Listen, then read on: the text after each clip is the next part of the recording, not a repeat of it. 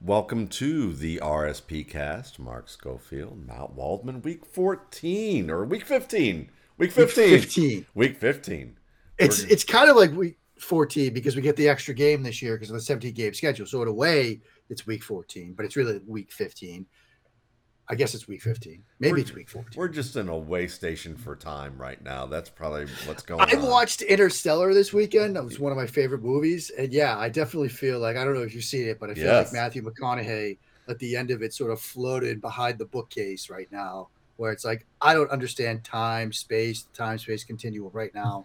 I just know I have to do a show. That's all I know. Well, speaking of time space, we're going to call an audible early on and just ask about last night's game because there was certainly a lot of fun time space continuum throws that were put out there by one Kyler Murray and Matthew Stafford. What are your thoughts on the game? Um, I think Sean McVay's back. That's kind of my main thought of it. And we've talked about this. Some people have written about it. Benjamin Solak wrote about it earlier in the year. Look, they were going five wide. They were going 3-by-2 empty, just letting Stafford rip it from the gun, and teams sort of figured it out. As we've seen before, teams figured out what Sean McVay was doing. Could McVay adjust? I think he finally has. And what was the adjustment? Going back to the Jared Goff playbook, you're seeing under center, play action, boot concepts. But now you've got a quarterback with a cannon and with the aggression to take advantage of stuff downfield. Like, for example, like with Justin Herbert, too, you run these under center boot action stuff. You've got the post and the over. Most quarterbacks, they just take the over. Jared Goff will take the over, the easy throw, the short one. But when you've got a guy like Stafford or Herbert who's willing to say, no, where I'm going, I don't need the over. I'm going to hit the deep post over the top or the deep throwback, work it away from me because I can, that unlocks the potential of that offense. And so I think McVay has figured some stuff out, going back to the Goff playbook, but doing it with Matthew Stafford. That's huge. I still think Arizona is going to be in the mix at the end, but I think this was a big win for the Rams, and it was a big example of McVay figuring some stuff out. Yeah, absolutely. And there's some things that you can see with this offense, regardless of whether they're going five wide or whether they're going back to the golf playbook. And you alluded to that, Mark, when you talk about what Matt Stafford's willing to do. But you've seen this from the beginning of the year with Matt Stafford, which is they you can look at Van Jefferson. You look at Yeah, Van Jefferson and you know that when the Rams are going to go with a slow developing play action look, that Van Jefferson, who is not a speedster but has been on a number of big plays this year, is going to be that guy who drifts behind the defense. And I won't say drift. I mean, he's running fast and he is right. certainly, working hard to run those posts or the deep crossers, but they're Matt Stafford's feeding him the ball on deep routes that wind up behind or across the field on coverage that doesn't keep up with him, not to the level that they should. And I think there's part of a little bit of an element of surprise with that because when you have a strong arm guy and you've got a possession receiver, because let's be honest, I mean, in most offenses, Van Jefferson would be a possession receiver, but in with the Rams and with the other LA team, you get guys like Guyton, who and Tyron Johnson, and last year, and Yeah. and a guy like Van Jefferson who aren't slow, but they're not necessarily known as like speedsters, and they're doing things like that. So that's pretty cool to see. As I joke, kneeless Frank Gore actually run the ball with the toughness that he's always exhibited throughout his career and play well. That's been nice to see, just from that standpoint and getting Von Miller and watching Yeah. Von Miller handle Kyler Murray to an extent, be able to at least cut off some of the big plays that Kyler Murray can get from leaving the pocket was nice. But I especially liked watching Kyler Murray this week. It was nice to see, for me, it was watching a guy like James Conner, who, I Yeah. watched him last year and thought his demise is greatly exaggerated, but the Steelers' offensive line was not good. You wondered if teams were just going to buy into the fact that he's just was a 1 year wonder type and maybe not all that great. And to hear, once again, to hear a head coach of a team go, we didn't know what we had in James Conner as a receiver, tells me that what's going on with the scouting of the players that you add to your Right. roster, because this guy has always been an excellent receiver. And that was on display in Pittsburgh. Maybe not as often, but certainly you can look at his game and go, wow, this guy can really catch, in the same way that, we've seen, and it's been the repeat thing with Leonard Fournette, the same thing. And here's another, and he's a guy who's got over 1,100 yards of offense, and 10 touchdowns to his game heading Yeah. into to the stretch run.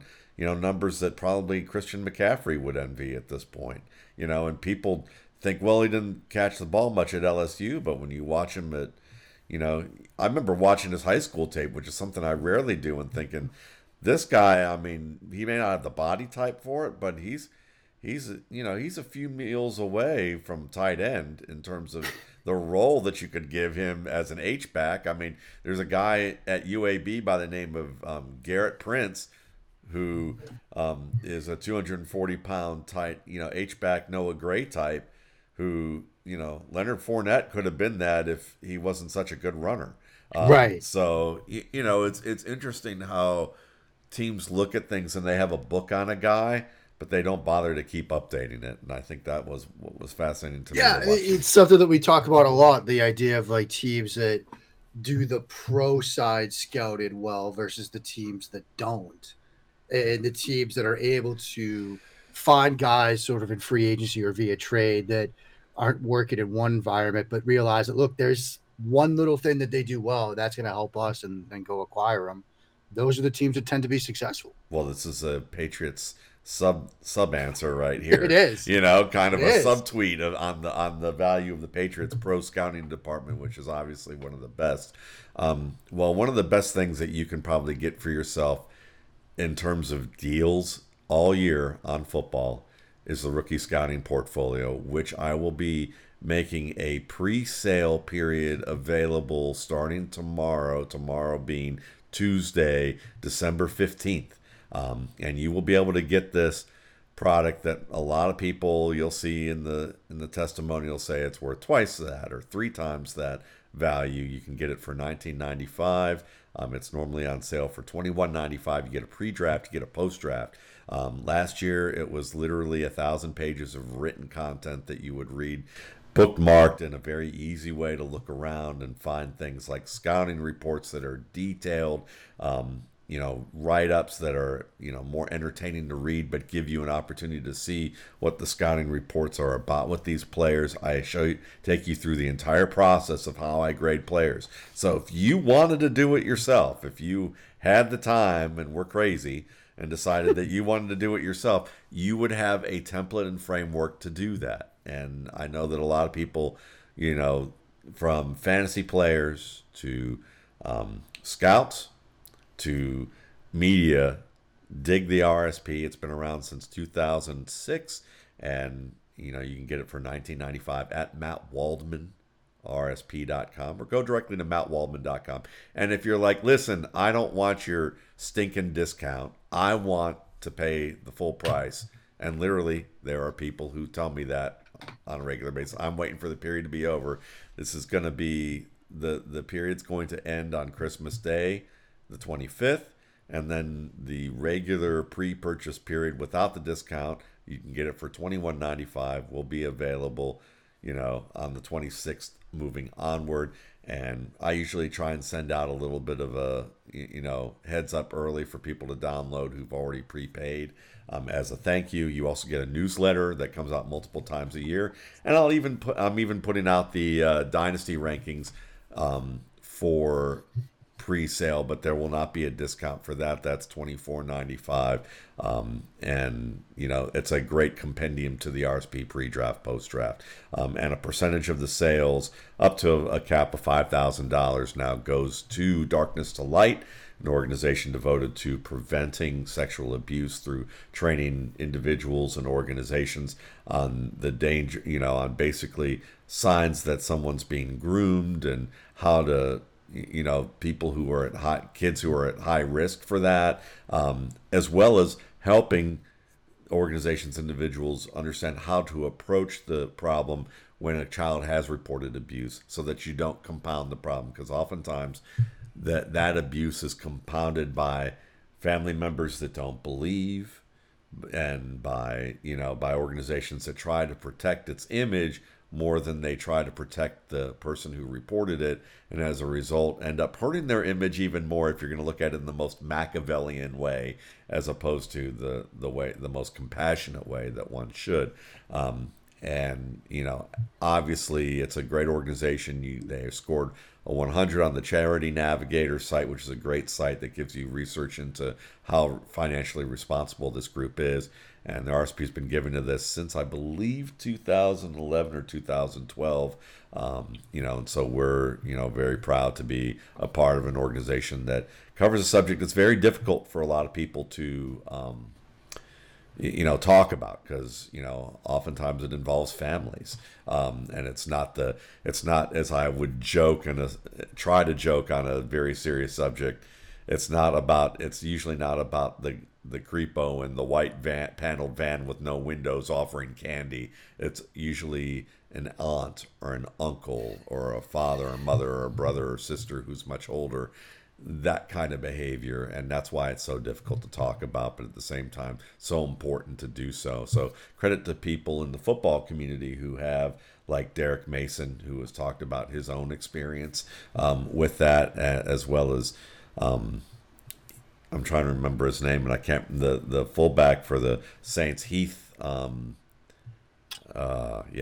Well, Heath Evans. Heath Evans, that's right. Heath Evans as well. And those are two guys in football who've talked about this particular experience, and them being victims, or survivors is probably the right term, survivors of this particular phenomenon. So absolutely, the RSP, great way to learn more about football evaluation, to learn more about the rookies, have fun reading about them, seeing videos on them, and then getting updates, and you're given to a great cause. All right. So Matt, yeah, we have some news. Yes. 16 minutes ago, we were recording this on Tuesday afternoon. It is now 1:18 on the East Coast. And 16 minutes ago, Wesleyan's own Kimberly Martin, who covers the league, does a brilliant job doing it, sent out a tweet. Herein Browns have a significant number, significant is in quotes, of COVID cases among players, including multiple key guys on offense. Stay tuned. And now, 2 minutes ago, Adam Schefter, Browns wide receiver Jarvis Landry, and guard Wyatt Teller tested positive and are being placed on the COVID reserve list. There you go. So, I mean, this has been a difficult season for the just AFC when we thought North. we were out. Yep. COVID pulls us back in. Yeah. Because it does seem like, and if you sort of go big picture, not just the NFL wide, but sports wide, hockey's dealing with a huge outbreak now. You're seeing outbreaks in the English Premier League and in soccer across the pond. This is going to be the timing of it very bad if you're in fantasy playoffs. Like, you've got to now navigate. Let's not forget, we get Saturday football. Got to set your lineups earlier, boys and girls. But now you're going to have COVID to deal with down the stretch here, which is just another nightmare from a logistical standpoint. Absolutely. And, this is one of those things that people said that, you would hear a lot of people kind of say this year might be the worst year for certain things in the wintertime, or another year of it that people have just basically decided after being cooped up and indoors that they were over it. And you see that. I mean, there was an event, that an industry related event, at least, in a corner of the industry that we're a part of, Mark, that, Yep. I had a good friend go, attend an event, and he said, man, he goes, pretty much everyone who virtue signaled about COVID online was there acting like COVID didn't exist, and his thought was they're just tired of it, and acting like they don't care anymore. And that can happen when you get cooped up, I guess, and you're an extrovert. And so, but folks, be careful out there. I mean, take precautions that you that you take, even if you've got vaccinated. Take the precautions that you need to take until we get everyone vaccinated, or we get a much closer to that, or things start to really calm down. Things haven't really calmed down, but people are acting like it's over. And so, it's a tough thing, and hopefully those cases are not severe. Hopefully most of them are asymptomatic or have mild symptoms, and and from a football standpoint, I mean, just another tough moment for that division. Schefter just updated it. So it's Landry and Teller, who I already mentioned, Jedrick Willis, Austin Hooper, Drew Forbes, reserve guard, JoJo Natson, a receiver, Ross Travis, a reserve tight end, and Tack McKinley, who's been playing well for them defensively. Yeah. Those all have been added to the COVID list now. Yeah, that's, and they play Saturday night too. And so even if vaccinated, I think it's 48 hours, right? Like 2 negative tests in 48 hours. Like this is going to be a tight timeline for these players to come back in time for a critical game. And it's in the early window too. It's the 4:30 game. So. Yeah, exactly. And so if you're losing Wyatt Teller and Jedrick Wills, Jedrick Wills, you already have Conklin out, right? So I believe so. Yeah, because it's Hance who's actually in there. Conklin's been out. So half their offensive line, and you've got Kareem Hunt with an ankle, which is kind of difficult. On top of that, your best blocking wide receiver in Landry. I mean, the Cleveland Browns, it's going to be tough for them to overcome this, to be able to get into the playoffs at this stage. I mean, they needed every game at this stage, But hey, listen, you have a franchise quarterback, or you think you do. So, this is the time for the franchise quarterback to carry it on his back, right? Marcus trying exactly. I mean, this is Baker's moment to step up and deliver. And we'll see if he can. Yeah, and we'll see if he can. I mean, I'll say this: he's very prepared with the list of people that he knows is talking about him on social media. This podcast screenshot on his phone. I was told by an analyst that he always says that he doesn't pay attention to any of it, but somehow seems to know about all of it. So there you go. Let's, with that in mind, Kurt Warner did a piece on it wasn't all Baker's fault. Mark's not trying hard not to laugh as I ask this question in a straight face. That he basically said it wasn't all on Baker, and a common analyst that we've been on shows with, Mark, mentioned to me, he goes, I felt like that guy, and I'm not going to give the name, he said, I felt like Warner, pretty much soft pedaled and defended Baker and only watched the first half of the game, or showed the first half of the game for his analysis, so it was very much incomplete and slanted towards Baker. And he goes, but what do you expect? He's a part of the starting NFL QB fraternity, and he's just, rank and file with the fraternity. So is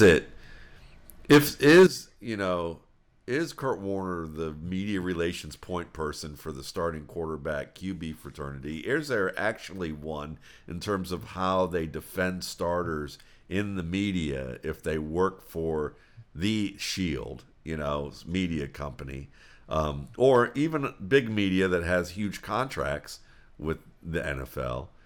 Because I remember how former players like Terry Bradshaw would light into starting quarterbacks. I mean, not like they weren't lighting into like Case Keenum getting his shot. I remember him lighting into John Elway and saying that he was essentially, I'm putting words in Bradshaw's mouth, but he was essentially a bum and a whiner and a baby and needed to get better, wasn't good, might never be good enough, things like that.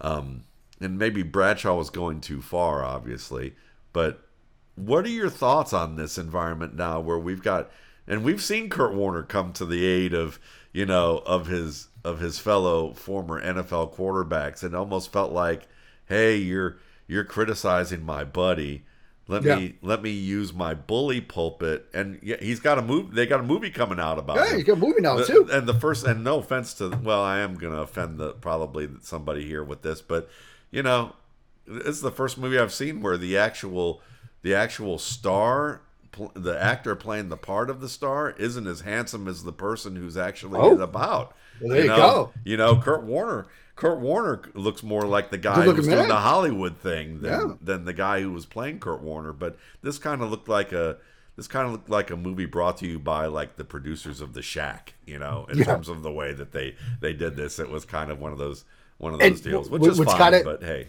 what's kind of depressing about that movie is I'm now old enough where years ago it would have been Dennis Quaid as Kurt Warner, but now he's playing Dick Vermeil, and that just makes me feel old. yeah, that's Um, true.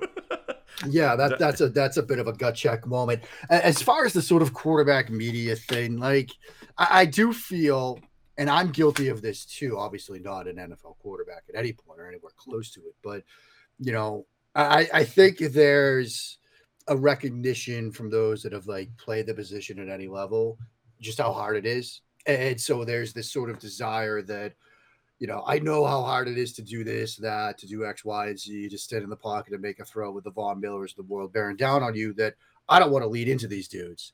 And, I think some of that is at play now, whether, you know, it's warranted or not. I think that's sort of a more interesting question. I do think that, guys like Bradshaw, like, you know, that generation, like they didn't care.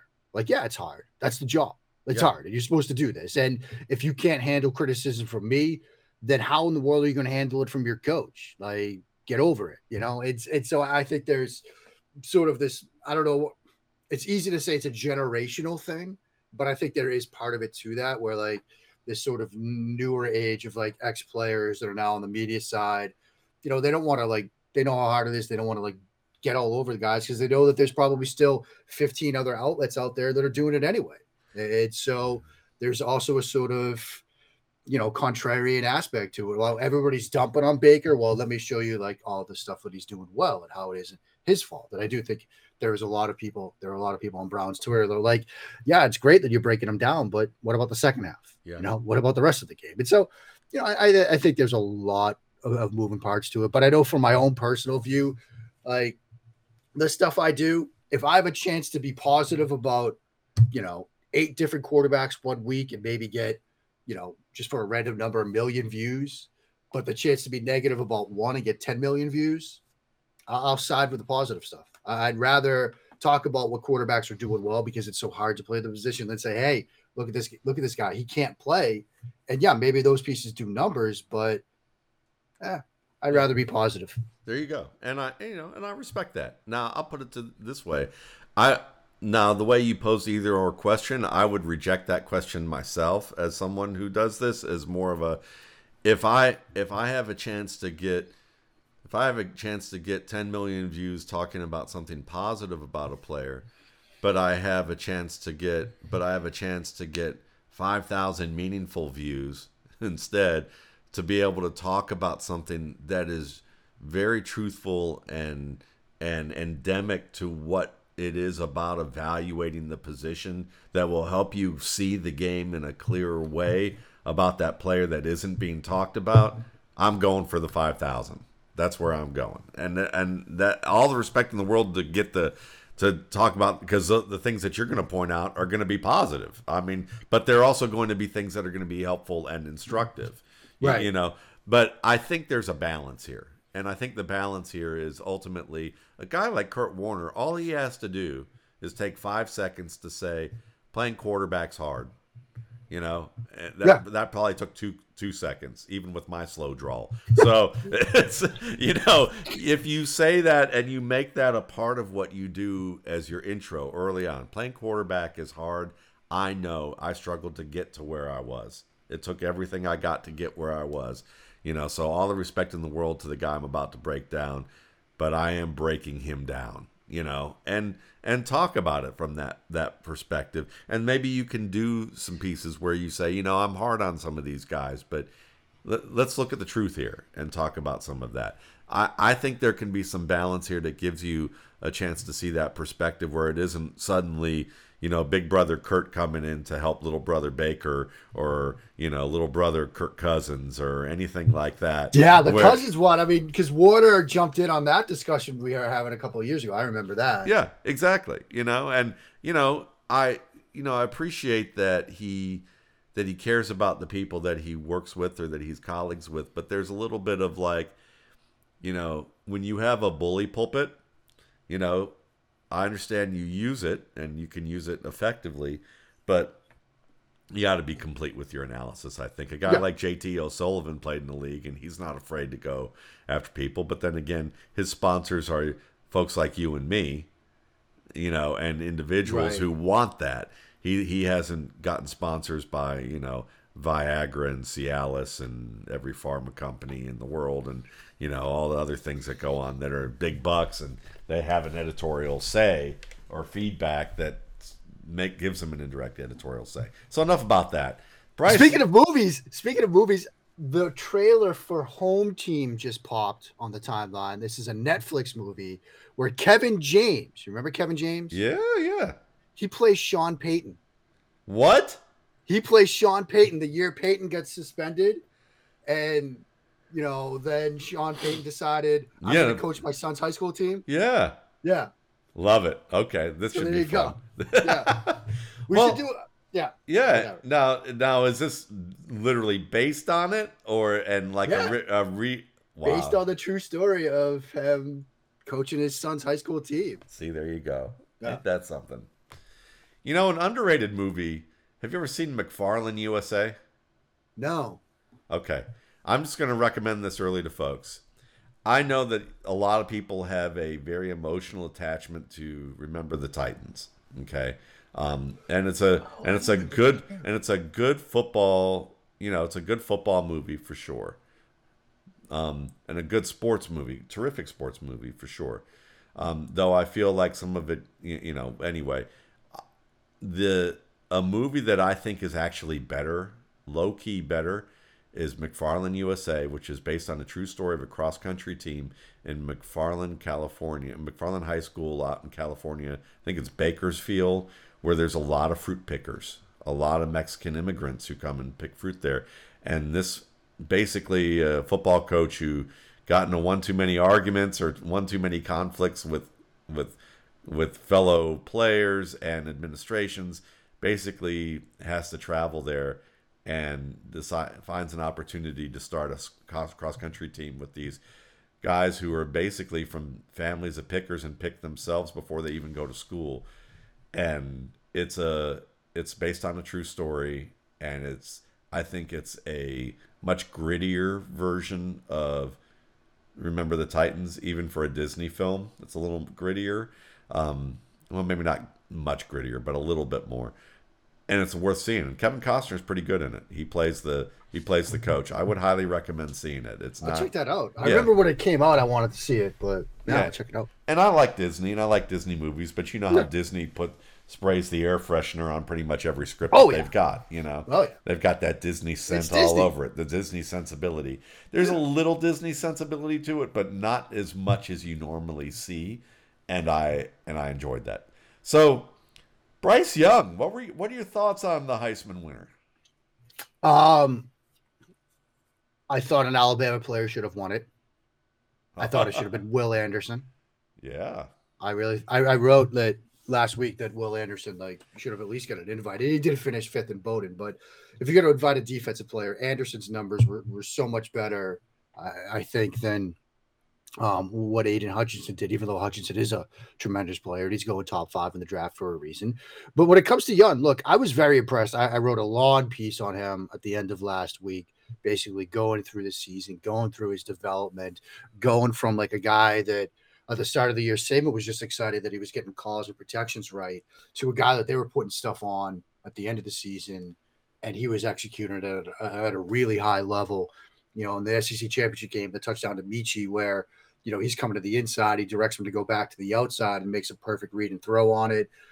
I mean, he's a deserved winner. I think he's a very talented quarterback. I'm very curious to see the draft cycle with him next year. you and I have been through these battles before where we are going to spend the spring and summer propping them up to QB1. And September through October, we're going to start chipping away at that facade.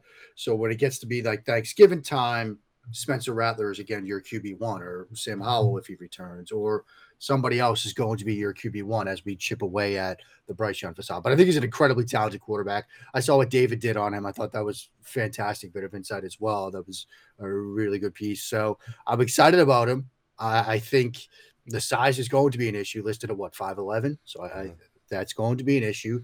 Not that it's a prohibitive thing, but it's going to be something that will be discussed. But I'm very excited to see him in the playoff in the next season. Yeah, and that article that Mark referenced, in addition to Mark's work, you obviously want to check out a TD Wire. You look at, David Agono, who is a former Division One safety. He often gives that point of view, that defender's point of view when he's looking at quarterbacks, and he loves to study them. So you can check out the Bryce Young piece as well. And he's also has one out that's going to be coming out this week on Max Johnson, the LSU quarterback, Nice. who grew up down the road from me, from where wow. at least where I was in Athens before I left Athens. But yeah, Young. One of the things I really enjoyed, and I remember watching him in high school, was just how well he attacked the field. He Yeah. was very good. He was very aggressive in his attacking of the field, but not in that high school quarterbacky sort of way that you often see. There was a little bit more nuance to that aggression that I enjoyed. Pinpoint passer, I thought, in a lot of respects with his game, and it's going to be fascinating to see. Again, how tall is Kyler Murray? I mean, he's listed at what, 5'11? Yeah, I and mean, Bryce Young might be taller than him. yeah. Yeah, so it's going to be, I hear you. You're going to see the media has this pattern: prop up, chip away, Yep. prop up, knock down, and then redeem. Yep. That's basically the cycle. I don't know if it's necessarily the media as much as it is just society, and the media being a reflection of that. But we can get to that chicken or egg argument at another time. Yep. Speaking of a guy who I think likes to set him up and knock him down a good bit is D. Eskridge, who's I've referred to repeatedly as the little punk in a good way. You watch him, especially this week. There's a play against Houston I showed on Twitter where Rashad Penny runs for a long touchdown, and it's set up by a 3 tight end set with the tight ends all heavy to one side, and Eskridge the only wide receiver on the field in that, which should be telling for you because they're likely going to set up a play with play action where Eskridge goes deep. He's a Right. speedster. But the other reason that he's the only receiver on the team is that he's already the best blocker of the receivers on that team, and they have a big guy who's a refrigerator with jets on him by the name of DK Metcalf. Yeah. So and he's not a bad blocker. D. Eskridge though uses his hands in a great way, and he is probably the most psychologically advanced rookie of the receivers when it comes to one area, and that's the ability to instigate trouble and to play at that line between legal and illegal and get away with it. And on that play, he motions across the formation and he takes his inside arm and literally grabs the back of the inside arm of the defender and wheels him around before he then leans into the guy and just dumps him into the ground, which helps open the crease for Rashad Penny to take off for a long run. I'm telling you, D. Eskridge, when you think of D. Eskridge, in about somewhere in the next 3 to 7 years, there are going to be at least 4 to 5 fights on the field that D. Eskridge has started, and at least half of them will be called against the defender as opposed to Eskridge. And people will talk about how he's a dirty player. Now, not in a Bill Laimbeer trying to hurt you way, but in an instigation sort of get in your head, get you off your game, and force you to want to start doing punk things back. And at that point, Eskridge, like the expert professional wrestling heel that he is, will literally act innocent like he didn't do anything, and the officials won't have seen it either. So I'm just curious, what do you think about players who instigate this kind of behavior? And are there other recent examples of players like that in the league? Yeah, I mean, I think it's a emotional, physical collision sport, and so players that do this, they certainly serve a purpose, have a role. Especially, look, as receivers, you need to be a blocker in the run game. I'm working through a piece on the Patriots run game right now for Saturday night against the Colts, which is going to be a battle. And you see what those receivers are asked to do. You see what N'Keal Harry's asked to do. So I think that's sort of a critical role to fill. And an example is Julian Edelman. I mean, Edelman was very much an instigator, and maybe it's a slot receiver mentality when there's more physical play.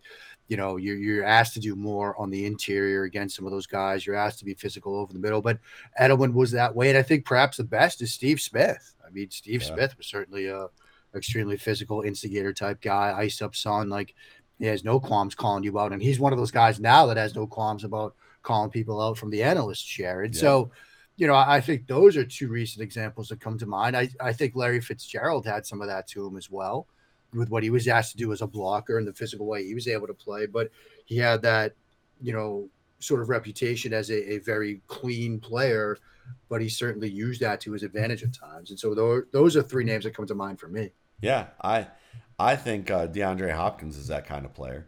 I Yeah. think DeAndre Hopkins knows the line. He's usually not doing anything dirty to a defender, but he plays in a way where he's like that person who insults you and you don't realize they've insulted you until after the conversation. Yeah. Um, you know, he punches people. He throws haymakers at people, but it looks like he just missed trying to use a release move. Yeah. And I think some people don't realize that's what he's actually doing is trying to beat the hell out of you to get open. And I think DBs get it. Fans don't always get it and see it. And that's why some of the Jalen Ramsey's the same way on the opposite end of the field. I think he's an instigator who can get into your head a little bit with play that's slightly not legal or just over the line between fair and foul, and he knows when to. He's watching for the official to go. Are they going to call that? Are they going to call that? And he'll keep pushing the envelope until they do call it, and then until he knows that he's on the border of that getting called, and then he reins it back in. And that's what I think Eskridge does very well, is that he will shove you just after the whistle a little bit. He'll play you hard and continue to try and run you off the field as the whistle's blowing at the echo of the whistle. And he'll do this like 5 or 6 times until he sees the guy getting frustrated. And then he'll act like he's about to do it and get to the edge of about to do what he did before and let go.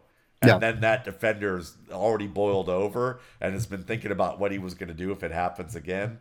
And the official usually catches it. And, Yeah. and so, yeah, those are two players, and, in a different way, in Ramsey and Hopkins, who stray the border of legality on routes, usually with what's interference. With Yeah. Eskridge, it's more about how do I get you ticked off with me when I'm blocking you? And how do I take advantage even that way? Because he's not a big guy either, which makes it even more.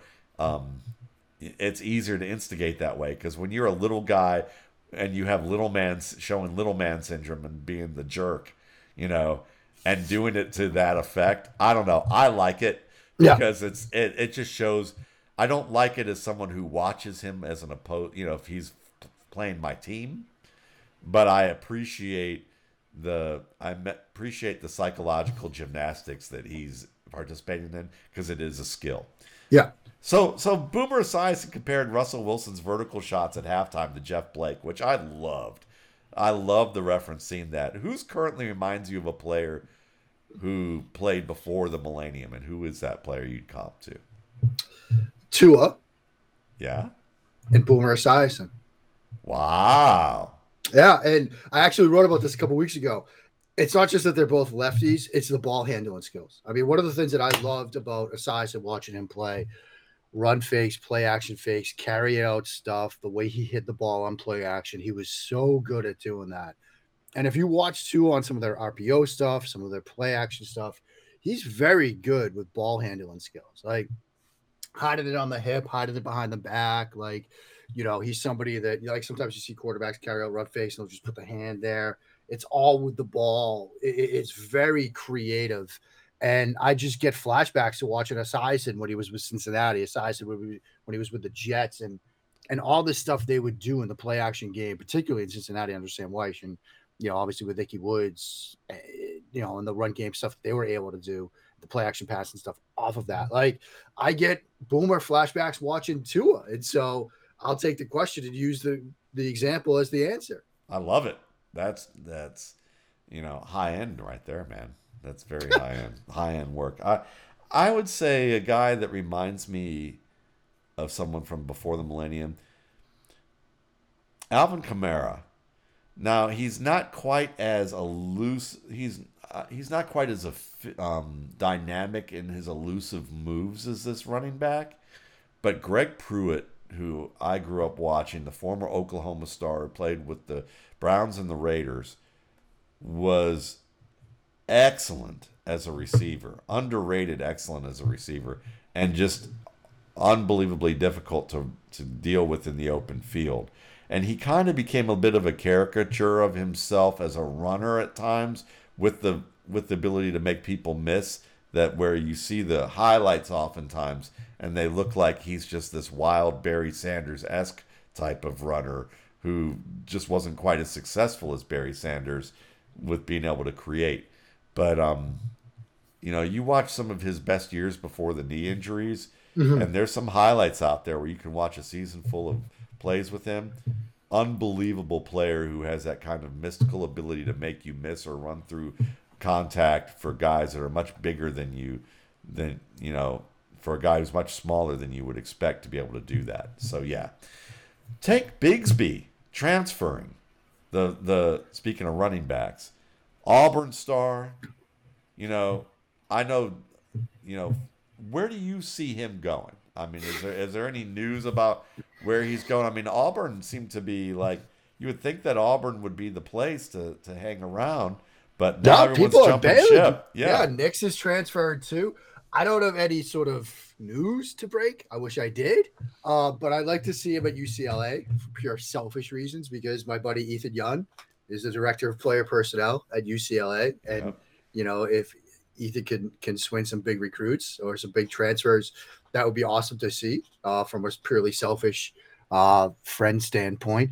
I do think I saw an interesting discussion on Twitter today how the transfer window has ruined the backup quarterback position at the college level, which I think is a fascinating thing to think about, because every quarterback, Bo Nix, Keaton Slovis, Spencer Rattler, you lose your spot, you transfer. I mean, even Jalen Hurts, he's stuck at Alabama for a year, to his credit, but then he left. So that is something to think about. But for Tank, I'd like to see him at UCLA, because they're probably going to lose with Charbonnet, the guy that they got from Michigan. He's probably going to the NFL, and so maybe they could slide Tank in there. Yeah, I can see that. Felix Sharp gives a good answer about this from what I read last night, and he talks about, it's not going to be Georgia, mainly because there's too many good backs there. Kendall Milton's the guy you really need to watch there, I think, from my opinion. But he's got an Eddie George vibe to him. Then, you look at, Bama ain't going to happen. Pretty crowded, though they could use a back. They probably could have used Tank Bigsby this year. His thought was the Volunteers, because Cadillac Williams is the running back coach there. They had a good relationship, former Auburn player as well. They had a good relationship. They have a very good offense that's in the making in terms of their ability to, pretty much set the table for a guy like Bigsby. He'd stay in the SEC and get a chance to compete at the highest level with an potentially up and coming offense. So that was his take with that. If we're going to talk about friends in that area, then I would say I'm rooting for him to go to Rice, but I know that ain't going to happen. So that's probably not going to happen. That's like a one-man band in that case. From that level. But we had a question about, from one of our readers, Benjamin Sandry, who probably sends me some of the most interesting conversation points, based on some of the podcasts that the RSP Cast does. And so he writes it this way. He's like, listen, I know that your area of expertise goes more to the side of individual technique, but I have a question regarding X and O's that I thought you or Mark might have some thoughts on. On drives within 2 minutes on the end of either half, teams are more likely to score than they are on either drive on a points per drive basis. It's only a little bit more that they score, but the rate is much higher because of a higher proportion of field goals on these drives. I'm curious if you or Mark have a thought on why this is. And he's given a few possibilities. And he's not sure which is likely, whether it's any of them or a combination. But most people attribute this to a team wanting to the win more or some of the narrative stuff that you see. Yet it holds true for all teams across a 10-year span. A slight rise in points per drive, a significant rise in score did not score rate across 32 teams. This is true even when excluding garbage time, when the game's more than 8 points out of reach in the fourth quarter. And here's some of the possibilities he thought of. Defenses get tired before offenses. Defense and offense get tired, and the consequences of a tired defender making a mistake are more significant than a tired offensive player making a mistake. Hurry-up offenses are more effective at scoring points, but people don't use them all the time for some reason. Coaches save the best offensive plays for the last drive, or the break tendency on the last drive. He's seen Belichick and McDaniels. He's a Patriots fan, I believe, by the way, up in your neck of the woods. He's seen Belichick and McDaniels break tendencies with routes out of the backfield in the last 2 minutes of the half. Prevent defenses, make it easier to move the ball. He knows it's a prevailing narrative, playing the boundaries deep, and the deep field allow the offense to move the ball easily, but it tends to allow points. And why do it? Why not just stay in base as opposed to use prevent in this case? Especially, so that and the herd mentality decisions are an attempt not to get fired. Yeah. What are your thoughts on this? I think, it's a fascinating thing to think about. You could probably spend an entire episode just talking through this. I think game script has a lot to do with it with respect to the prevent stuff. I mean, obviously, if you're up 25 points at the end of the fourth quarter, like, you're going to be in prevent. Like, go ahead, complete 10-yard curls in front of us. Like, we don't care. We just don't want to get beat over the top, give you something easy. So I think some of that might be a play here. But I do think, where my mind went first on this is to tempo. I do think that the use of tempo, the use of a quicker pace, the use of no huddle, that certainly does play to the offense's advantage because, you can get defenders out of position. You can get defenders thinking before the snap. Fatigue does sort of set in that moment.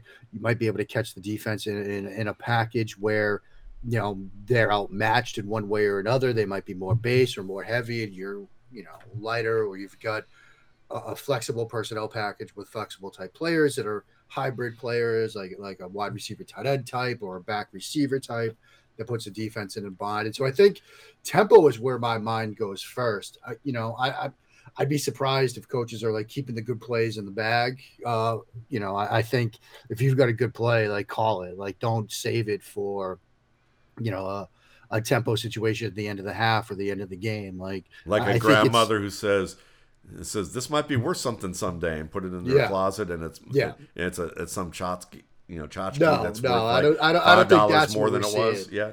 I think it's more the tempo thing than anything else. Yeah, I think so. I think it's a combination of all of it, to be honest. Other than maybe saving the plays, because at the end of each half, usually the players have seen enough, the coaches have seen enough with their charting to go, all right, this is something that's happening. I saw Coach Vass, a good friend of Mark's and a fantastic, coach and presence on Twitter with a lot of the work that he does, joke about how, or somebody talking on a thread with his about, the idea that Aaron Rodgers wasn't reading the safeties, but reading the defensive front in a game, and they were kind of laughing and poking fun of that idea. But somebody brought up, maybe they read this Doug Peterson article, or this article on ESPN about Doug Peterson charting plays and noticing what a defensive lineman was doing, on a fire zone, the way that he was that he was the last to set his hand into the dirt. Yeah. Now, maybe that doesn't inform how a quarterback reads the field, but it's those little things that happen in games where you see the Patriots go, this is how they've been playing this all along as they're on the sideline. Let's run something where we just make this little adjustment. You don't have to tell the rest of the team. You just have to tell the receiver. Just say, run this and sell this route and then run it like this. And I'm going to hit you. And, that's the type of stuff that happens at the end of halves where you can make that little playground-like adjustment based on what you've seen where a coach can note a tendency and tweak it just enough. You're not going to put it in your game plan every week, but but that's the kind of adjustment that happens that's particularly skilled, and I think that's what leads to it, along with tempo, because you're tired, you've been doing things the same way, and then you switch it up a little bit like that, and it's things that don't always make the interview, because people aren't going to notice that little difference. They're going to think it's a play call as opposed to something like that. So I'm kind of intrigued by the idea that defenses get tired before offenses. Like that sounds like a fascinating idea to explore.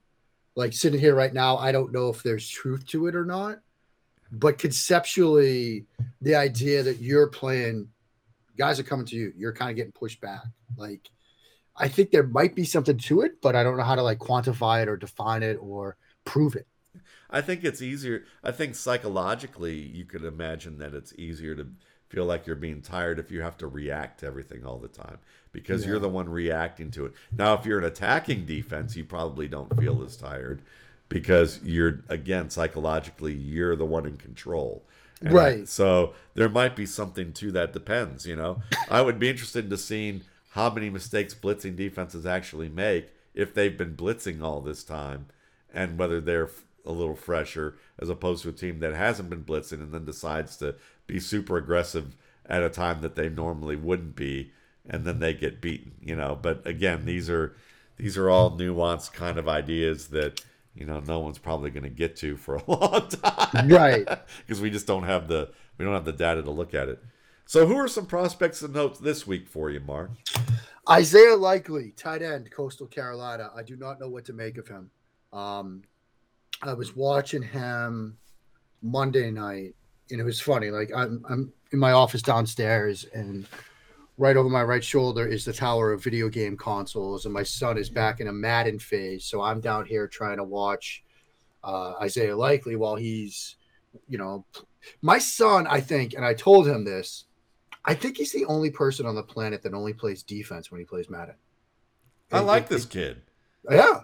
He only wants to play defense. All he wants to do is play as a corner, or a free safety and just play defense. He'll simulate the offensive stuff. He's like, I don't like it. That's kind of boring. I want to play defense. I love it. I like seeing it.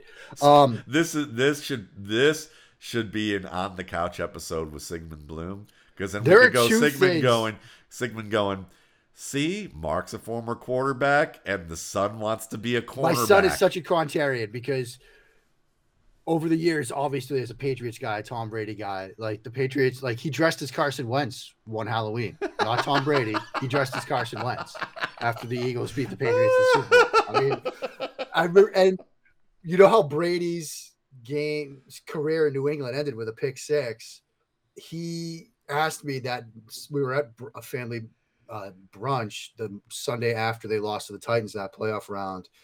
And he turned to me. He's like, "What was your favorite Tom Brady pick six? Was it the one he threw against the Titans, or was it the one he threw against the Dolphins that made them lose home field advantage?" And he was in like third grade at the time, or like second grade at the time. And so he's a masterful troller. I'm dreading the day he gets on the Bird app.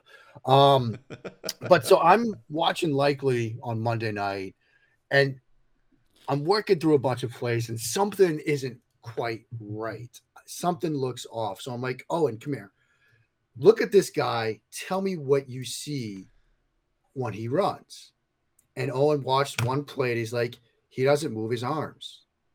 He keeps his arm, and Owen did it running ran around. He doesn't fully pump his arms when he runs. And I honestly kind of couldn't get past that. I'm just like, this is just weird. It's just a little awkward to see. But, he's certainly athletic, and raw.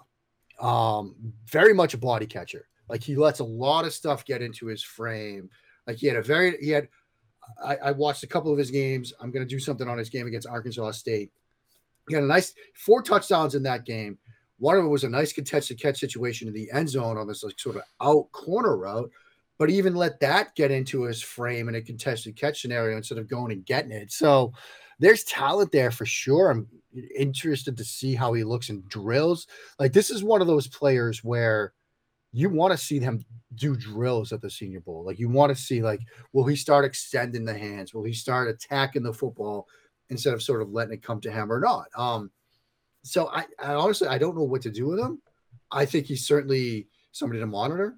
Might be worth like a flyer from an NFL perspective on day 3, but I'm excited about a lot more tight ends in this class than I am for him. Yeah, I mean it's interesting. I think he's a very graceful tracker of the football.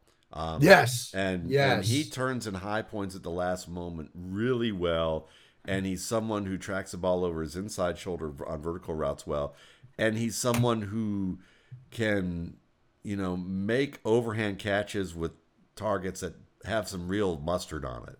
And you see a lot of guys don't do that very well. He has those late hands and high points with the easy snatch. And I think he's also someone who can turn to address the target, even at his numbers, and his jump back technique's good. A lot of big guys who rebound, they do the Colin Johnson thing that I talk about, where it looks like they're reaching back to like get onto a recliner in midair, Yeah. and basically ruin all the position that they had, doing that. And he's someone that jumps back early, goes straight up in the air, like what you see with Jefferson and Chase in the NFL. But yeah, he's not a big dude, and he's he's going to have to show that he can do all of these things as a receiver, as a big receiver, unless he Right. can be 260 and still be as fast as he is. And a lot of these guys, it's hard to get there. The Fred Davises, the Reeds, Yeah. the guys like that who have that. And I don't think he was nowhere near the runner that Reed was, at this stage. So yeah, he's an intriguing player for sure. Jerome Ford, man, watching him at Cincinnati, Yeah. he might be one of the. I'm starting to see more running backs I like, from this class, but he's certainly near the top of the list. The former Alabama transfer, dude can open his hips in an instant. He's so confident at getting within, like, I mentioned this. I have a thing on my site about, where I profiled him for about 20 minutes on video. You can check out at mountwalmanrsp.com. But I lead off in the kind of explanation about him, about Gale Sayers saying, giving me 18 inches of daylight. Yeah. And Jerome Ford is the type of guy who knows that all he needs is 18 inches of daylight, and he'll close the gap to 18 inches in an unblocked defender to set up creases. I don't think he's 220. I don't know the listing to 220. Maybe he is. You can see it's always hard for me sometimes with certain body types to tell Right. what they are. I could see how maybe from the hips below that maybe he has some of that extra weight and he's in the 220 range. But if someone told me he's 205 or 208 and fighting to get to 210, 215, I wouldn't be shocked. Yeah. He has a little Jamal Charles to his game. He knows how to kind of bait you in and then, flip the hips and get outside. But he'll play inside as a runner. He understands. He has some really good contact balance. When you're running back and you can stop short of a defender shooting across your body, and you can kick one of those legs up really high, behind you, so that you can counterbalance yourself, and then so that you can counterbalance yourself so you can stay in stride moving forward when you restart. There are a few backs I see who do that very well. One of them in Cleveland who's got no offensive line and no Kareem Right. Hunt to spell him this week. But, I see some really good work from Jerome Ford. He intrigued me. Wow. Yeah, Nice. yeah. He's got to hold on to the ball, though. That's the big issue with him. All right. What are 5 throws you'd want to make if the universe gave you 5 completions at the NFL level? All right. Well, this should be fun. I've got them written down right here. Matthew Stafford, backside dig. You saw it Monday night to Odell. The ability to read a concept and to flip your feet, your hips, and just drill in that backside dig route, throw it to an absolute, within an inch of where you want to put it. Absolutely incredible. So give me that. Give me Patrick Mahomes this week, slide into his left, then throwing 53.5 yards downfield to his right while rolling to his left at 6 miles per hour. The ability to do that, let me make that throw once in my life, and I'll be happy. Justin Herbert, the throw he had to Guyton. Again, just that throw is literally off the Next Gen Stats passing grid charts because they couldn't make the grid long enough to get all the stuff he did underneath as well as that throw. And he's doing it after rolling to his right, stopping on a dime, and then throwing downfield. Those are my first three. Aaron Rodgers throwing the safety splitter against too high with an underneath defender trail man coverage, putting that throw into his shoebox. Yeah, give me that one too. So those are the four that I want. Now, from a selfish perspective, smash concept, sprinting out to your left and hitting the corner out. I could never do it. I could never do it, Matt. I threw that as an interception every single time I tried it. It was one of those moments where your stomach, your eyes are bigger than your stomach, right? You think you can get it. And I couldn't do it in high school. I couldn't do it in college. So just for once, I'd like to know what that felt like to be rolling to your left and to be able to hit that throw and get it over that cloud corner who just every time I threw it, and he's trying to split the difference between the hitch and the corner, just I throw it right to him every single time. I just want to be able to hit that throw once. That's awesome. Those are an awesome selection of plays, and I'll any of the Patrick Mahomes plays that kind of fit into that realm of what you just described from what happened this weekend. Absolutely high on my list, no doubt, without a doubt. I would add Russell Wilson's throws where he has to sprint outside the pocket and then climb. There was one that he had to lock it this weekend where the pressure's coming from his right. He slides to his left leisurely, climbs and fires that ball downfield. I'd like to know what that's like to hit one of those Jeff Blake-esque big throws off of a scramble like that. I would say I would like to be Brett Favre after Warren Sapp just mowed over me and I got up and talked trash to him and then get up and then basically make a throw, where he squeezes it, let's say actually, you know what? Nah, forget that. I'd like to see the Brett Favre throw as a Viking to Greg Lewis. Yeah. Where he's scrambling and throws that thing, 55 yards downfield to the end line. Yeah. To win the game. I'd like that throw. That would be my third one. I'd like to. I know this is masochistic probably, but I'd like to be Steve McNair in that with the 1 yard short throw. I'd like to just to see if maybe just to know what that's like, how that feels, because that feeling's got to be crazy. But then I would have to add the throw that he had before that led into that drive where he basically avoids half the defensive front and keeps it alive, to fire it in there. So what is that, 4 for me? Yep. So then I'd like to know what it was like to just pick a crazy Jeff George throw. Like any of the crazy Jeff George throws where you're like, how do you make a throw like that? Because he was on the realm of Patrick Mahomes in terms of the way he wasn't as graceful and daring some of the ways in a successful way, but the way he could sling that ball, I'd want to know how that felt. So yeah. All right. Pick 'em. Joe Green or Reggie White? Reggie White's obviously an appetizing choice here with this hump move that sort of redefined the position. But speaking of redefining the position, Joe Green. Yeah. I mean, to make defensive front edge players, defensive tackles, household names, that's pretty impressive. And in that era. Yeah. That era was a crazy era. Yeah.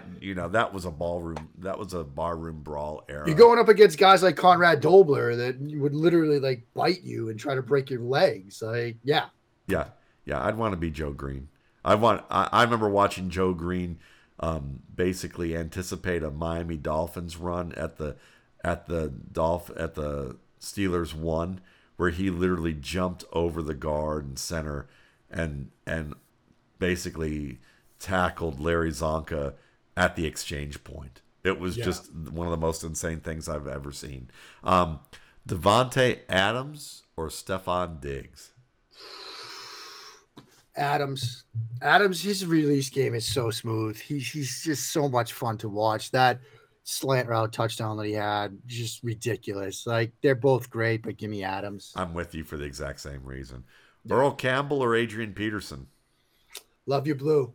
I mean, give me Earl Campbell. I mean, they're both great, but Campbell's ability to run through you, around you, by you, in that era with the tearaway jerseys and stuff, and plus like being a running back in that day and time for the Houston Oilers, like that's kind of cool too. Yeah, I mentioned in our football guys roundtable last week, I had a fill in the blank type of like, if I could be if I could be this player doing this, I would do it. And for me, the moment would be Earl Campbell basically putting my helmet into the sternum of the Rams linebacker as my jersey's getting ripped off of me. Yeah. And basically making it look like he's a bowling ball, literal bowling Right. ball through that. And you feel the defense. air just suck out of his lungs as a result of it. Yeah. Yeah, it's amazing. But I'm going to go the opposite route. As much as I love Earl Campbell and my emotions tell me it's Earl Campbell, but I want to know what it's like to be Adrian Peterson, to be as advanced in years as he is and still have most of his skills left other than the top speed. I'd like to have Peterson's ability. I think Peterson was a more well-rounded back, to be honest. But it's so close. It makes me sick to even not want to say Earl Campbell. I'll just put it that way. Yeah. Bernie Kosar or Phillip Rivers? Bernie. Me too. Yeah. As a kid that grew up, it was interesting when you were doing your 5 throws and you said, maybe it's a little masochistic. I thought you were going to go something of Elway, like on the drive or something against the Browns. But, as somebody that had a soft spot for Cleveland in all those games, that, saw Birdie play a couple times live, like the arm angle, the sidearm throws, Birdie, I just got a soft spot for him. He was a good quarterback, and he was the type of quarterback that he put them in position to win. Yep. Whereas like Phillip Rivers was a terrific quarterback, don't get me wrong, but he also he did a lot to put his team in position to lose in big moments. Yeah. Whereas Kosar was the opposite. They had some bad things happen, down that line. But no, I don't want to be that horse faced, Anyway, whatever. Yeah. Much respect to John. He was a great quarterback. Yes, he is. Yes, all he right. was. Pizza. I want to know, Mark. Thin crust is New England, New York, Italian crust, Chicago crust, Detroit crust. Where are you on pizza? I'm very much, traditionally speaking, in that sort of New York, thick, folded over, like Chicago style deep dish. That's a casserole. Like, nah. I mean, my wife's from the Chicago area. Like, she was born in Nebraska, but really spent most of her time growing up in Naperville outside of Chicago. And so, yeah, like I will order and have delivered Lou Malnati's deep dish stuff every once in a while, have it shipped because she loves it, but it's a casserole. Come on. It's not pizza. For me, it's you fold it over. It's greasy. The grease is dripping off. You don't dare, blot the grease off of it though. Like, no, we don't do that here. So yeah, I mean, that's kind of where I historically was. I mean, now, trying to cut down on eating bread, in carbs, I gravitate more towards like thin crust, but traditionally it's that New York, New England, like fold it over. Let's go. Give me all the grease you can. Yeah, I'd have to say that's kind of where I am, though I don't have any issue with Chicago pizza at all. I love Chicago pizza. I mean, it's good, but it's not Ex- pizza.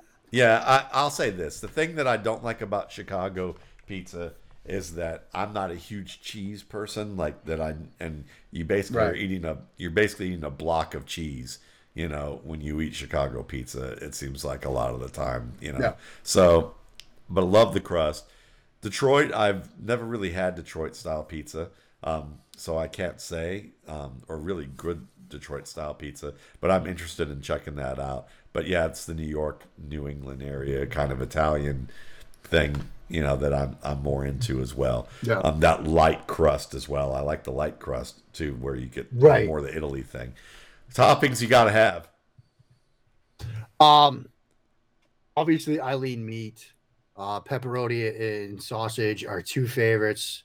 I will do, meatballs. I kind of like meatballs on pizza. We start talking vegetables. One of my favorites, banana peppers. I'm a huge banana peppers person. I grow them. I've got some pickle in the refrigerator right now. I like banana peppers on like cheesesteaks, for example. I love putting banana peppers on there. But banana peppers and pepperoni on pizza, like my stomach will hate me the next morning, but I love doing that.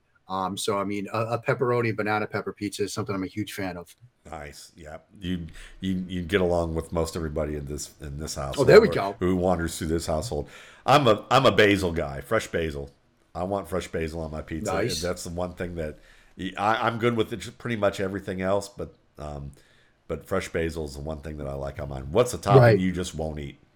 Anchovies. Yeah, me too. My grandfather, my wife's dad, whenever we would get pizza, like anchovies was like a special treat for him. And so every once in a while we'd get anchovies on pizza. And my mom and my aunt would eat it sometimes. I just could never do it. And I know, look, it's salty fish. Like if I'm going to eat all the cured meat I do, then I should be able to eat anchovies. I just never was able to do it. Yeah, I'm the same way. And I'm not an olives person. I just don't like black olives. See, my So wife, she'll go mushrooms, black olives, and I can do it. Like it's just not, it's not what I'm going to gravitate yeah. towards. Anchovies are like a hard no. Pretty much anything else I'm fine with. Pineapple and ham on pizza, like yeah, I'll do it. But anchovies are just a hard no. Now, if I could get some like king oyster trumpet mushrooms and I could saute them myself and put Oh, them there you on the go. pizza, that might be Yeah. fun with some thing. But olives, yeah, to me, olives is like a minefield that I've got to pick my way through, and I really don't feel like picking my way doing minefield duty on a pizza. What's the best frozen pizza you've had? I'm going to answer that in a second. I just don't want to forget. As we're having this discussion of pizza, I was talking about folding pizza over and saying pizza in this sort of Boston accent. Jerry Remy, who played for the Boston Red Sox, was a Boston Red Sox announcer and broadcaster who sadly passed away. He had a long, extended bout with cancer. If you get a chance and you haven't watched it, look up the Patriots Day game that the Red Sox had a couple of years ago, maybe a decade ago, against the Angels. And there's the pizza incident where there's a fly ball down the left field line. The Angels are in the field, and player left fielder for the Angels goes into the stands to try to catch it, and it gets kind of interfered with. And then they come back from the commercial break, and Jerry Remy does this breakdown of a guy throwing an entire slice of pizza at the person in the front row that like interfered with the left fielder, and they like break it down. They telestrate it. Don Orsillo, who's the play-by-play guy, is just crying, like tears down his face because Remy's like, and here comes the pizza, and they slow mo with the pizza like flipping over in the air. You can find it on YouTube. Red Sox Remy pizza. It's I'm getting A classic. it's classic. It's absolutely classic. So watch that. I wanted to remember that because we lost Jerry Remy a couple of months ago, and it was a great moment of Boston sports history. But as far as the best frozen pizza, for everything I said about Chicago deep dish, Lou Malnati's, because you can order it, you can have them shipped. They come frozen, but you bake them, and they're incredible. And so if you're interested, there's a website. Obviously, I know because my wife, we do a lot of stuff like this. Tasteofchicago.com. You can get like Portillo's sent. You can get Lou Malnati's. You can get the Portillo's. Like there was one birthday where I had all sorts of like foods from my wife's younger years sent to us. So you had Lou Malnati's, you had Portillo's. I had Valentino's pizza sauce from Nebraska. Valentino's is a well-known fast food chain in the Nebraska area. Had some of their sauce shipped out. We had some Runzas shipped out. But Lou Malnati's does a good frozen pizza. That's nice. I'm gonna go. I'm not going the hoity-toity route here because I never knew of that, and now I need to. This is the second time you mentioned Taste of Chicago, so Yeah, so you know we're gonna unofficially adopt them as a sponsor here. But yeah, I'm gonna go California Pizza Kitchen. Yeah. Just as something, you know, they do pretty good with their ingredients on, you know, with their pizzas, and you know, that's not bad in a pinch though. You know, when I'm really was seriously in RSP time, I would have gone with some of the Stouffer's ones that my daughter left in the freezer for I don't know how many years that I dug out of there and go, what's this doing here? She's like, she hasn't been in the house for X amount of years, and the preservatives seem to be good enough for me that I was all right. I might actually be 65 and not know it because of the preservatives that I've eaten here. So, if you have to make a drive from New York to California and you have 50 to 60 hours to do it, you know, say, you know, you've got to make the trip, you have this dream opportunity, you know, like a high profile gig, a Toto concert, you know, where you get to like, you know, front row seats and meet the band afterwards, coaching with Joe Montana, you know, maybe coaching from Joe Montana, something like that. You know, I want to know what kind of vehicle you'd want to drive and who you'd want to choose as your partner to make that drive. It can't be family. But, you know, and you've got, you know, it's not going to be a cannonball run where, like, I looked at Google and someone did it in 27 hours and 25 minutes. But Google says it takes about 43 hours without stops. So you have to take some stops, but you still got to kind of hurry through, you know, 50 to 60 hours to do it. Who are you picking to make that drive with you? Well, first I'm picking the vehicle.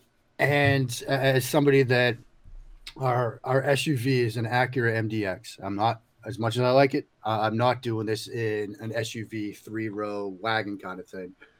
Every time I take it in for service, and I take a few minutes to walk around the showroom because I want to see the Acura NSX, which is a spaceship. And I read it off their Wikipedia right now. The new version of the NSX has a 3.5-liter twin turbocharged V6 engine, 3 electric motors, altogether capable of close to 600 horsepower. The transmission is a 9-speed dual clutch automatic. Its body utilizes a space frame design, which is made from aluminum, ultra high strength steel, and other rigid and lightweight materials, some of which are the world's first applications. The first production vehicle sold at an auction for $1.2 million. If I could drive that cross country, it almost doesn't matter who I'm with. But since you're giving me the opportunity to pick anybody, you're going to want somebody that can entertain you. You're going to want somebody that can almost be like you're living a podcast experience live. And there are a lot of names I could go with here. I could go with Dan Carlin from Dan Carlin's Hardcore History. I could learn something along the way, although I'm afraid that I might fall asleep. So I'm going to need to be entertained. I'm going Martin Short. I think for like 60 hours or 50 hours or whatever, he can tell me stories about, you know, his career. You know, I dream scenario, I get Steve Martin and Martin Short together because the two of them are awesome together. Their new show on I think it was Hulu, Only Murders in This Building or something like that. With I think it's Selena Gomez was the actress. I loved it. It was awesome.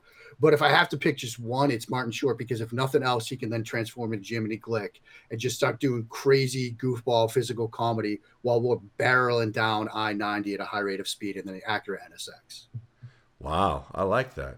Yeah. I would say I would want one of those old-fashioned 70s vans that look like the Scooby-Doo van, though maybe more in purple, kind of like, you know, kind of with the, you know, with the whole detailing, you know, one of those vans where you could sleep in the back, you know, so it's kind of, you know, but still has enough horsepower that you can get around on those things.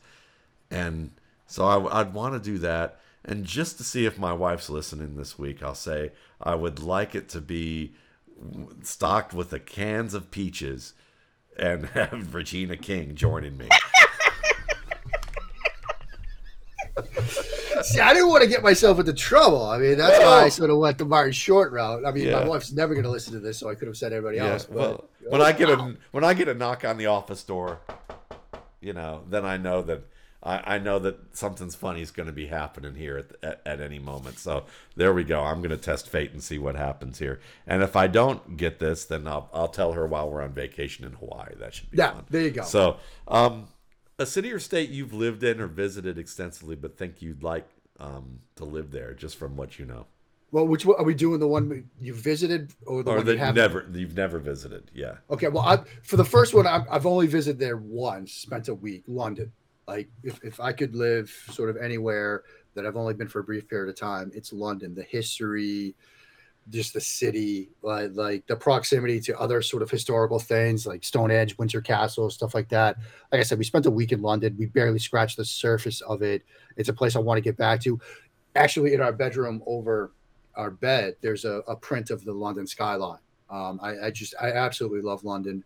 I mean, Westminster, all of it. So yeah, London. I was there for a week. I was at the University of Chicago for like a couple of days, and then drove out to Iowa to go visit schools. Back in my early 20s. That's really the only time I've really been to Chicago. So I'm going Yeah, to say Chicago, because I yeah, really didn't get to see a lot.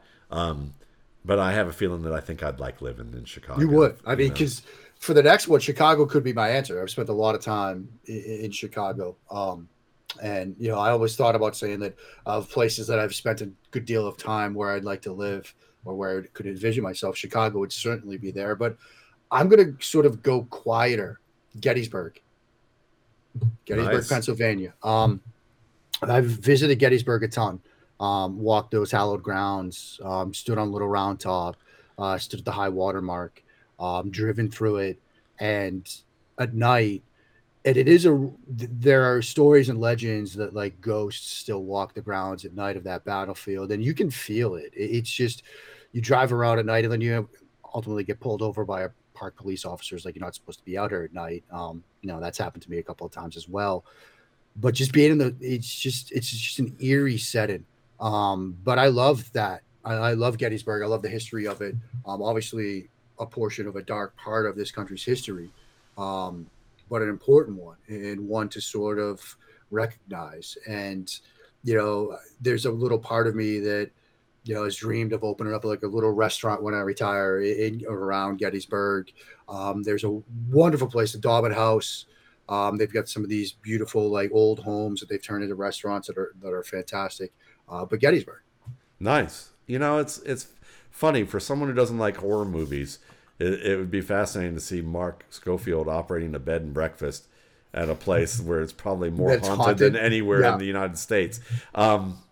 I would say Asheville, Oh North yeah. Carolina. It's where my wife and I got married. Um, it's a place where we had one of our first away dates for the weekend, and I like the climate. I like the mountains. I like that it's a little on the weird side, but not too weird. Um, you know, it's it just has it's going to give you the kind of the full range of weather, but nothing too crazy on any end of the spectrum. And it seems to be close enough to other cities that it's far enough away that you kind of have to make a trek to get there, but it's not too long of a trek. So I could see Asheville as a place that if I'd like to stay where I am probably for the long haul, but if I had to switch it up or had too many memories here or something like that, and decided that I needed a change of venue, I could see Asheville being high on the list. Nice. Yeah, I've never been to Asheville. Like my wife's sister's husband is from the Carolinas. Went to UNC. They've been there a ton and absolutely love it. So I'd love to get there. yeah, it's great. I mean, they've there. I've been to a number of college towns, and a lot of college towns tend to think that they are all that and more, and they really aren't. But it's Right. just because they came from a lot of the residents came from like not really being well traveled, and they like to think that there's something they're not, which is fine. I mean, they're always nice places. But Asheville is the kind of town without a major college there. I mean, there's some colleges for sure, but it has that vibe. But also, it's a little more grown up as Yeah. well. There's a more grown up element there, and it's not grown-ups trying to go back to their college years. Right. So I've lived in a college town long enough, and Athens is wonderful, and there's a lot of things that I love about Athens. But there's a little bit of that element to Yeah. Athens that I described, whereas Asheville, it's a little bit more grown, and I like that now. Well, listen, hopefully we weren't too grown for y'all, and you enjoyed this, Hopefully not. hopefully enjoyed this show, and certainly you can subscribe to the RSP cast, and you can find that available at pretty much every platform that's offered out there to subscribe. You can contact us with questions that you would like us to answer on the show, football or non-football. We're more than happy to do that. Yep. And on behalf of Mark and I, thanks again for listening, and we really do appreciate you. And get that Yep. RSP. Please do. Go buy it. Go out there and get it. Go. All right. Thanks so much.